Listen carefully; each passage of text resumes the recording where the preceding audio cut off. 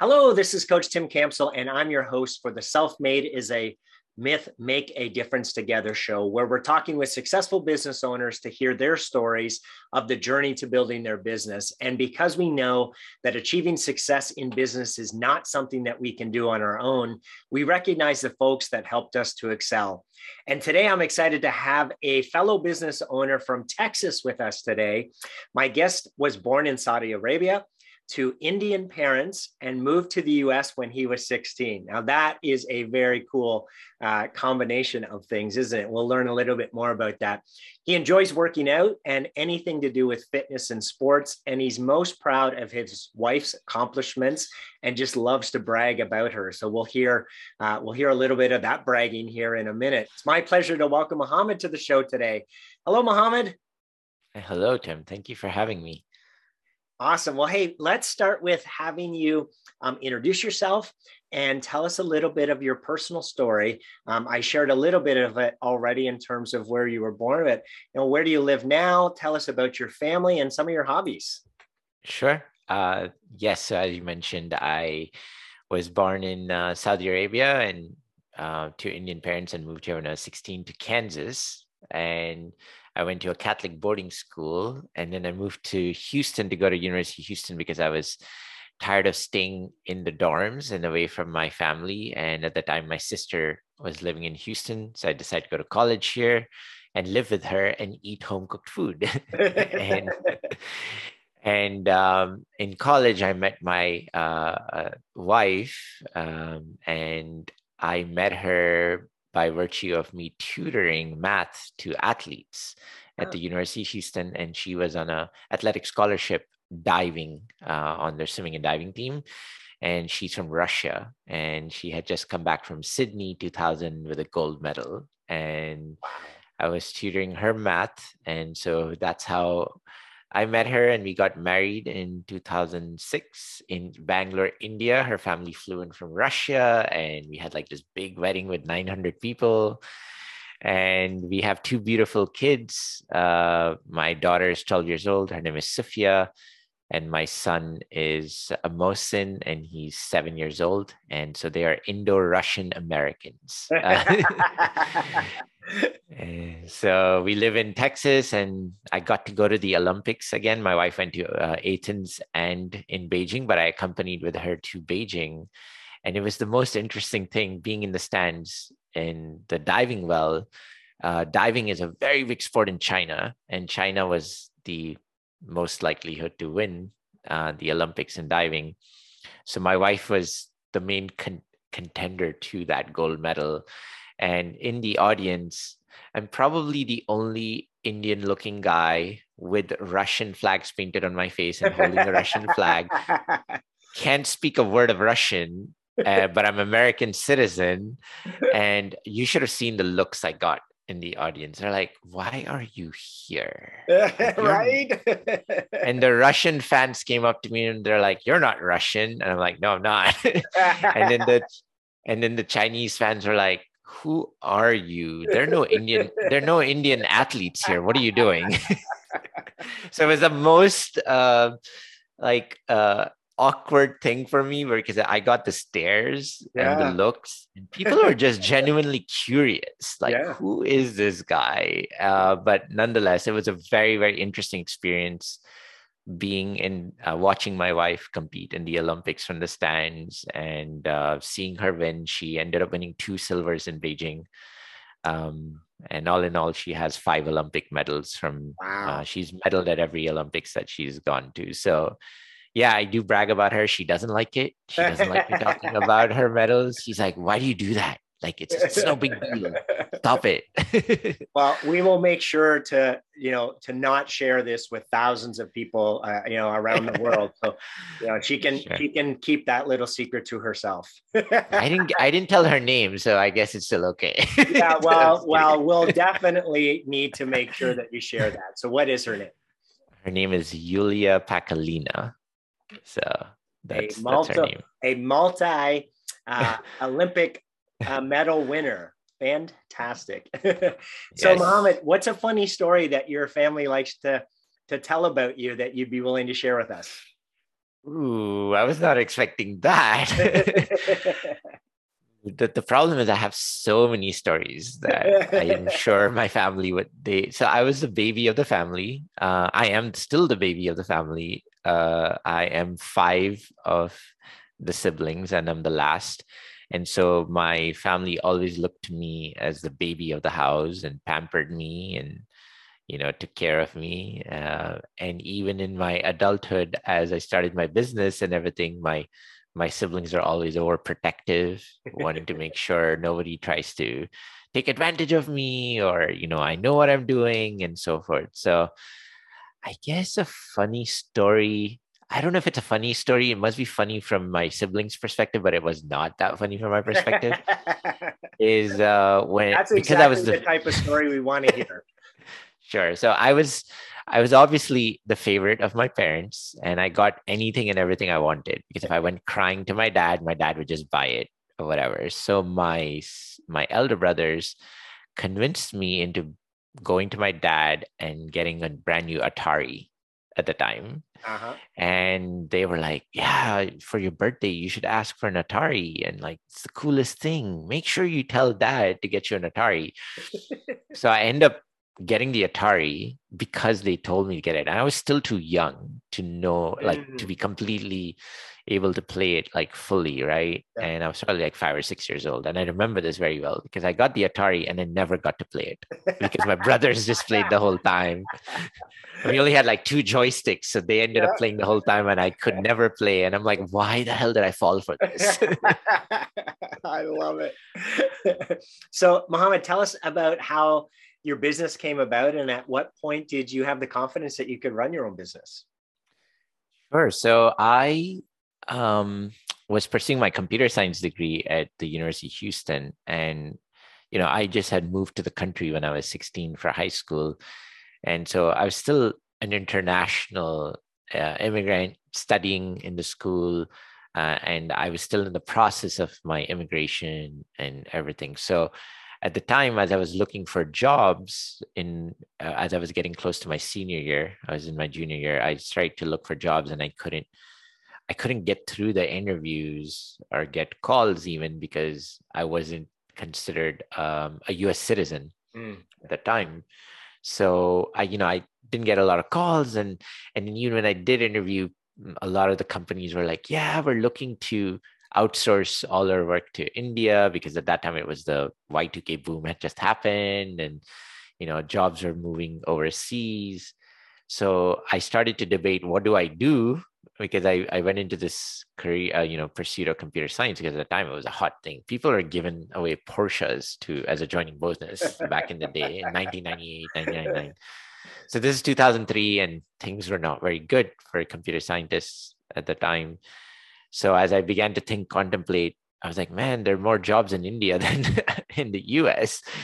So what do I do? And then my brother gave me an idea. Hey, I'm based out of Bangalore, India. Let's start a company where I can hire developers and you could start a business. And I had this idea of like, okay, let's start the business. So I was still 20 years old, pursuing my computer science degree, had just entered my senior year. So started the company. And within 10 years of running the company, I believed I had hit the pinnacle of success. Like our company had over 300 employees and I was living the American dream. I was driving my cars, Porsche included, flying planes across Texas. And I believed that like, this is it. I've done it. I'm 30 years old and I'm living the life. Yeah. And 2, 3 years after that, our company was on the verge of bankruptcy, and I was almost about to lose everything, including my home. I had seven-figure debt, and people were quitting left and right. We were losing clients and projects, and I was at a crossroads of what to do. And then our darkest day arrived. I had to lay off almost 100 employees in one day, and I did so in a very inhumane manner. I'm not very proud of it, still reeling in from it. And after that, I kind of lost my confidence, like I had no like drive because I was like, okay, this is a total failure on my part. I for the longest time, I kept blaming my team, our clients, the industry, the economy. But this time around, it was a little different. I was like, I really don't know if the doors of software are going to remain open. I don't know how to function anymore. So I was at an all-time low. But thanks to a football game a few weeks later, from my alma mater, University of Houston, I learned about what is called the culture of love from then Coach Tom Herman. And I was very inspired by witnessing a comeback victory. And so I got rejuvenated, excited to come back and fight for software. And I heard about Coach Herman talk about the success and resilience of that football team was because of the love they had for one another. And it wasn't the love you broke kind of love. It was the genuine, you have my heart in your hand kind of love. Mm. And I began to introspect and question. In a moment of introspection, I asked myself, do I love my team? And the answer was no, I didn't. Mm. And that's when I began to commit to figuring out how could I become a leader that loves my team and creates a culture of love. So I committed to go on a journey of transformation with no destination, where I would learn to not lead my team, but serve my team, and committed to becoming an empathetic, trusting, inclusive leader that creates a circle of safety where our teams are empowered and to learn, make mistakes, and forgive one another, thereby creating an environment of inclusion and belonging. And I'm not there yet. It's like I said, it's a journey. I keep having to improve. But as I began on that journey, the rest of our team began to see those changes in myself, and they began to see the effort and the attempts I was trying to rectify my behaviors. I still made mistakes, but they eventually had more grace for me. They were able to be more forgiving of me. And they gave me a chance, and they decided to commit beside me and stick out to fight for Softway versus going and taking another job, even in terms of financial uncertainty. And our business, as a result, went from surviving to thriving within 3 years. And we tripled our revenue, dropped our attrition from 30% to 12%. Our EBITDA improved by 45 percentage points from negative 15% to, almost 30%. And wow. Our client account size went from 6 figures to 7 figures. And we were just like booming. And ultimately, our largest customer at the time had the benefit of seeing our transformation through their lens for the last 10 years that we had been working with them. And our stakeholders there, would hang out with us more than their own coworkers when we would work with them. And they came up with this wild idea and said, hey, Mohammad, we'd love to have a part of Softway's culture inside of our walls. I wish our leaders would be more like how you guys behave. Would you be willing to help us put up a leadership training for our leaders? And we're like, no, that's not what we do. we're a technology firm, but they're our biggest client, so they compelled us. I said, no, you are going to do this. And they kind of began to say, I know you've never done this before, but we've gone to the Deloittes and the McKinseys, and we have T-shirts to prove that we went to their training, but nothing ever changes. Yeah. We'd love for you to try it out and give it a shot. And we really believe in you. And so they gave us 2 weeks to do a pilot and experiment with leaders from different, departments, backgrounds, and regions to come in. And we did a pilot. We got 2 weeks to put it together. And we created what we branded at that time the Seneca Sessions. And it was a huge success, not because it was perfect, but because we made mistakes. In the Seneca Sessions, we ordered too little of food, where we starved. We starved our largest customer. And because we had never done an event like this, we're a technology firm, we're not event specialists and training specialists. But what happened was, as a result of ordering really less food and people were starving, we heard the grumblings from people how they were hungry, and we didn't want them to get hangry. So one of my project managers came up to me, Mohammad, give me the credit card. Just give me the credit card. And she went and ordered pizzas, and it showed up. And then I remember standing up there and apologizing, saying, hey, I'm really sorry. This is a pilot. We're learning. We messed up on ordering the food, but we've got pizzas on the way. And ultimately, those pizzas were delicious. But at the end of the session, we got feedback that the content was good and everything, but really what made us believe in this program was the fact that you guys practiced what you preached. You made a blunder, you made a mistake, and you made a mistake, and you actually admitted and apologized. And that's what made us so much more authentic and real, that we were living out how we worked with each other, how we treated each other, and lived out the values that we were practicing. And from there on, I got signed on for a multi-million-dollar initiative to travel the whole world and train 1,400 leaders across 10 different, I had to travel to 10 different locations. People from 46 different countries showed up, and we ended up doing a full world tour in 2019. And we trained 1,400 leaders across the globe. And in that moment in time, we were talking about love and culture of love to people from all backgrounds, ethnicities, ages, faiths, geographies, and they all resonated to it. Yeah. And they came to us and said, Mohammad, this story has to be shared with the world. You need to write a book. You have to write a book. Yeah. So we got inspired to write a book called Love as a Business Strategy. And since then, we've been founded our new calling and our new purpose, which is to bring back humanity to the workplace. And we've been just doing that. And I'm very grateful for you for being gracious and allowing us to spread our message and our story with the world. That is so cool. So does the training umbrella come under the tech company, or do you have two different companies? How does this all work together? Great question. So when we first started offering this, people were like, what is a technology company doing with leadership training? And it was never, people struggled to contemplate, wait, your website says you're a technology firm, so why the hell are you here? And so ultimately we did branch off a new company called Culture Plus, inspired by ESPN Plus and Disney Plus. You can call us a little bit of a copycat, but we got our trademark, so we're really excited.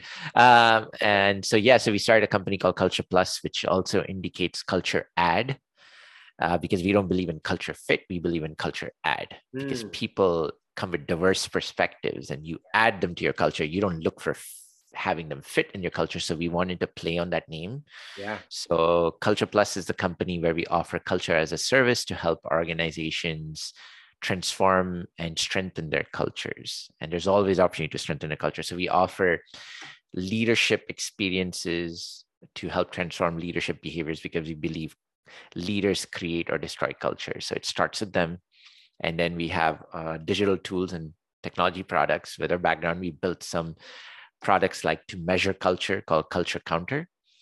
And then we also built Pocket Coach for helping leaders go through their behavior change in a psychologically safe manner. And they're all on their own journey. Everybody's on their own journey. So we wanted to do an individualized mobile application that takes them on their journey of behavior transformation and coaches them and holds them accountable. We also help with change management and any other initiatives at HR to bring this culture change and make it a sustainable process for the organization to go on their own journey. So we partner with them to give them playbooks and help with change management and communication as you help organizations go through their culture change. So that's what we offer as Culture as a Service. And Softway is still offering technology and communication services that are more studio type creative services together with technology. They go hand in hand. Okay. Awesome. Fantastic. Well, congratulations on such an amazing turnaround and getting into an industry that you didn't even plan to get into. That's fantastic. Thank you. So I can assume that along this journey, and you already alluded to it a little bit, it's like, hey, this isn't what we were meant to do. So tell us a little bit more about someone who pushed you or inspired you that you could make this work, right? This training company, and the impact that person had on the ultimate success that you've been able to achieve. So I've had multiple people who have been our fans and or like inspired me. Some of them don't even know they've inspired me. Some of them have directly been involved. I would say the biggest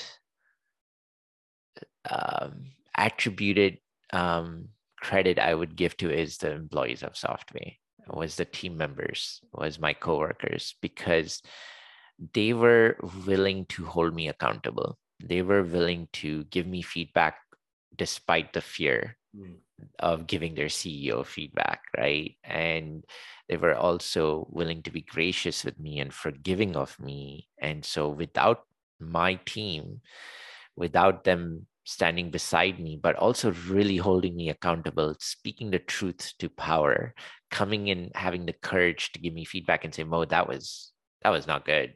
The way you treated our team, yeah, that was not the way you should be treating each other. And, you know, I had written this really nasty email to my company when one day I showed up and the refrigerator was disgustingly dirty.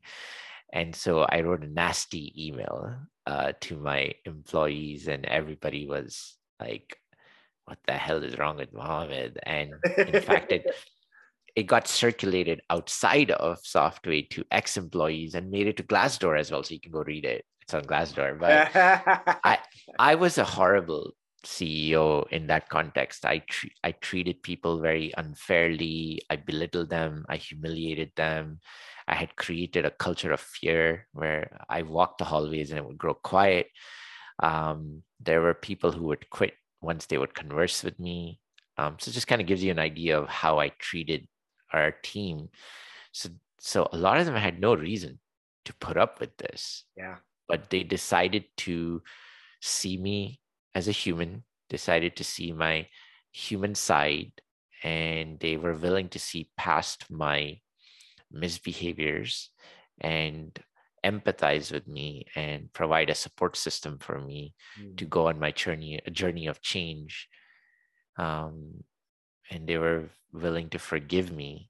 And that was a big deal, because without the people of Softway, I don't think I would ever have even gone through my personal transformation journey, let alone help Softway survive and thrive.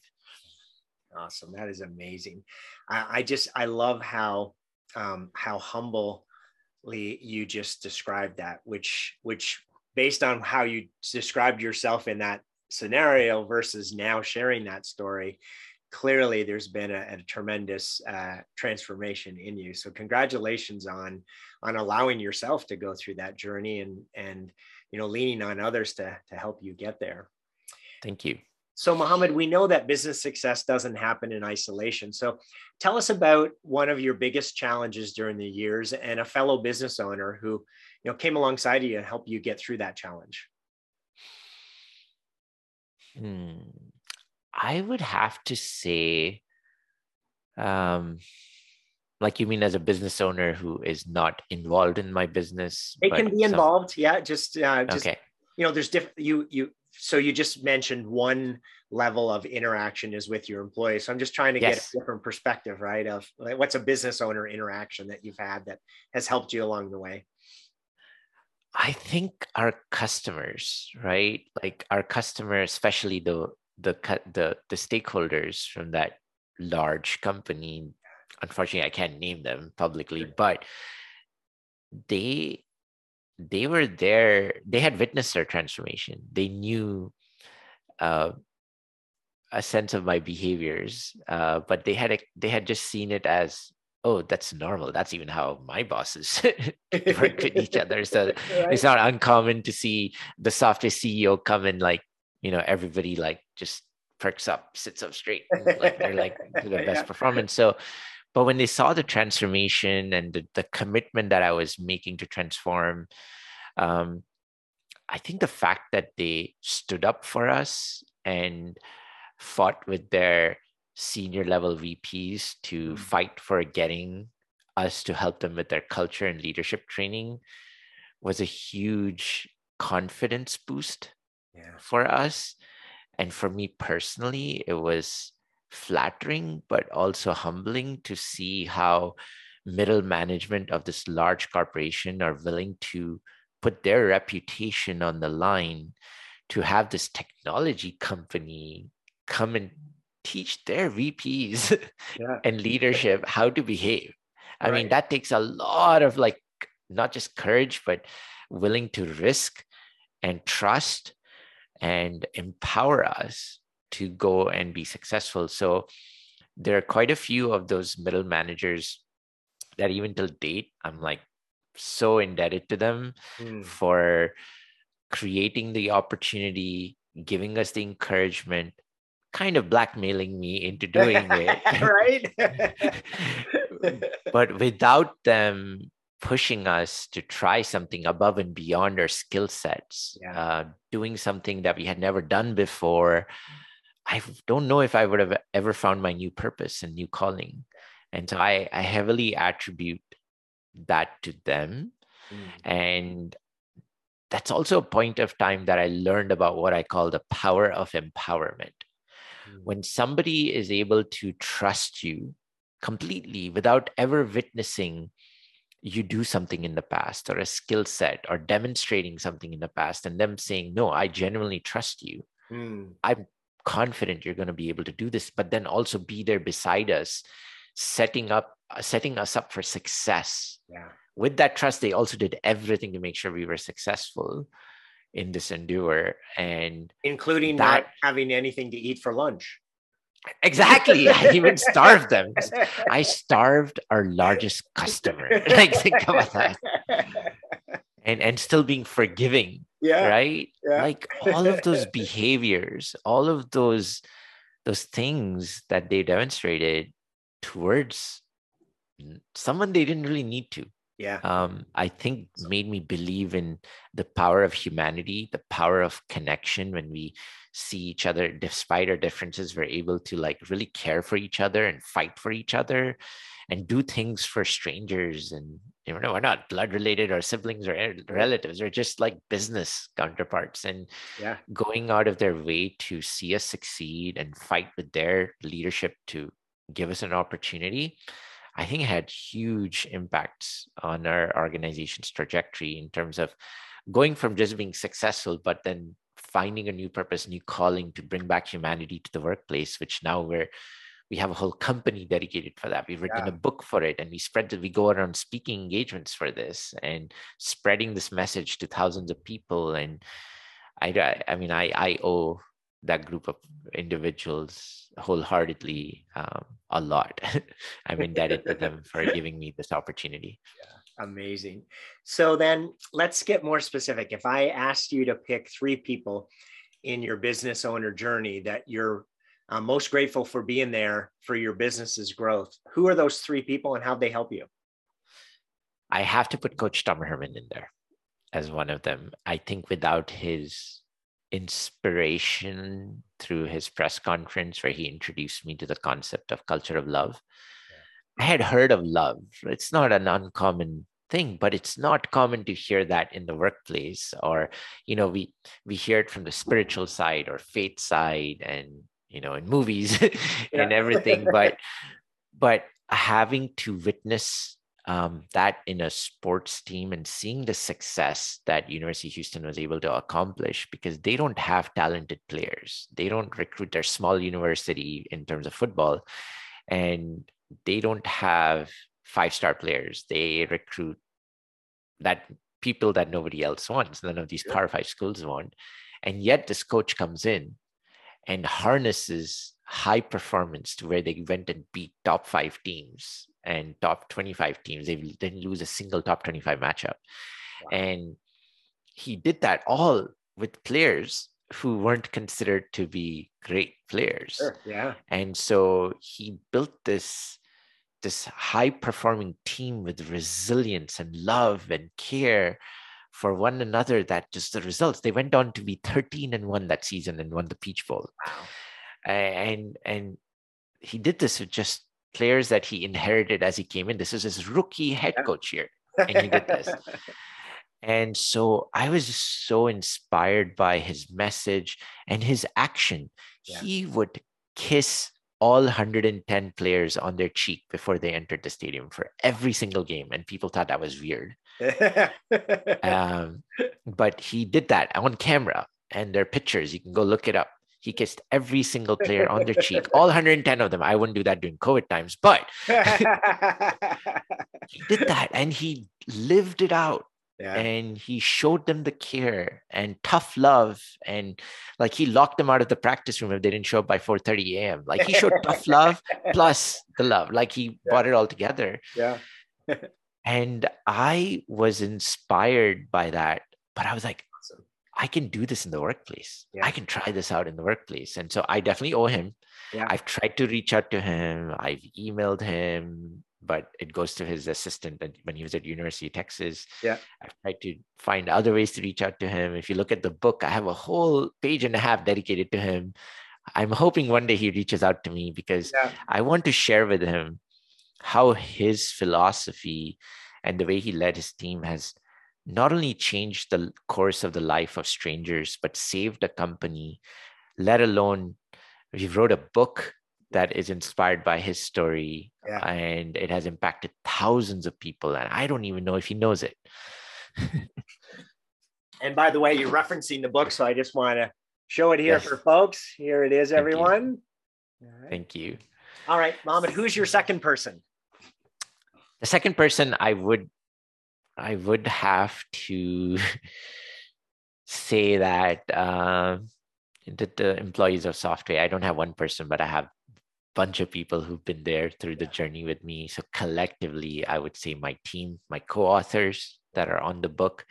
I wanted them to be a part of this book because I didn't want the book just from my lens. I wanted a book from lens of people who were not in the CEO seat and how they saw our journey and how they participate in the journey, because I want more people out there to be inspired that you don't have to be a CEO to see the journey through, to transform a culture and to that of love and support. So they, on the book, my co-authors are a big part of this journey. Without them, I wouldn't have been able to do this.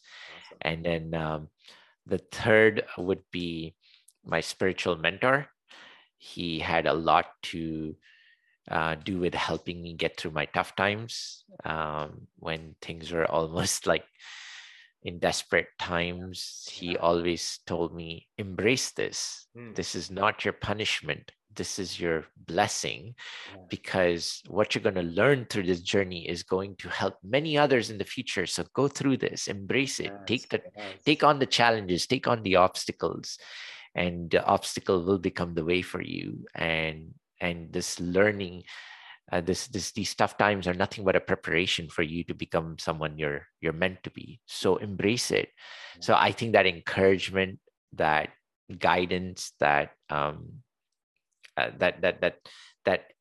belief in me was a big part of also helping me become more introspective and self-aware, but yet also not giving up. I love it. So last question here. As you think over the next 3 to 5 years, what are the biggest challenges that you see that you're going to face in reaching your business goals? And who are the types of people you're going to need to help you solve those problems or challenges? Great question. So I'm very, very impassioned by the Bring Back Humanity to the Workplace vision. I want to strive for that. I don't know if I'll be able to achieve it in my lifetime. So, I believe I think we've been pretty savvy in putting a business model around it with Culture Plus and offering services, but we're less focused on the business goals and more focused on the impact of our vision. And so we believe that if we pursue our vision full-heartedly, money is going to come, and we have proven that. So it's a matter of the impact and the legacy and the change that we want to create. Yeah. And so for us to be successful, it's going to require many more people out there who can become firm believers in the concept of humanity at the workplace can help you achieve business results. It's not a polarized opposite where if you prioritize people, you can't make profit, or if you need to prioritize profit, you can't take care of people. We believe that taking care of people is the way to make sustainable long-term profits. That are a socially responsible way to do it. And so we need to create a movement where more and more people can aspire to build those type of environments. And no matter where they're located, everyone works pretty much for a living. Working is such a big part, an integral part of our life. And if we all can aspire to work at places and create environments by us contributing to those environments where we can feel respected, included, valued, do work that has meaning and purpose, then we can really create a revolution in the workplace where we change how the corporate world sees the people and operates and treats each other while still achieving meaningful impact to the world, to the communities, to the societies, and make a difference. So a small vision of bringing back humanity to the workplace, I think, is going to make a big change to the world, which is much needed. And so that's when we know we would have been successful. But I'm also realistic to know this may not happen in our lifetime, or it may, but I definitely want to have a part in it. Here's what I see already is it is happening, right? So it's just a matter of that snowball effect, right? Of, one more organization, then one more organization, and so on and so forth. So I love the work you're doing. Congratulations on making a difference. Thank you. So it sounds like, based on the folks you've mentioned today, that you've been blessed with some incredible people in your life that have helped along your journey. So if they were all here on the show today, Mohammad, what would you want to say to them? I am so grateful for them to have grace and forgiveness of me, because I know for a fact I have mistreated each and every one of them, except Coach Tom Herman, because I haven't had a chance to meet him yet. But I would say that their willingness to be gracious, forgiving, and committed, and seeing me as a human who is valuable, who makes mistakes, and still seeing beyond those mistakes for who I want to be and how I want to be, is what I'm forever grateful for them for. And I wouldn't be able to be who I am without them. Obviously, my family is a big part of it as well.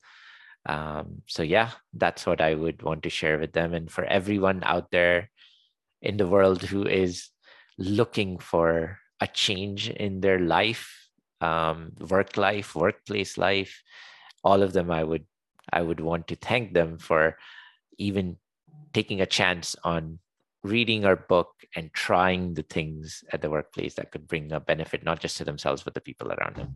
Awesome. Fantastic. So, Mohammad, it's been an absolute pleasure speaking with you today. Thank you so much for being on the show.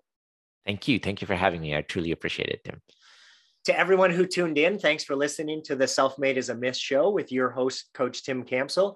Be sure to help us spread this movement by liking the show and posting about it on your social media. And to join our movement, go to bemadtogether.com. All right, folks, that's a wrap. Make sure to pay it forward, and we'll see you all next time. Take care.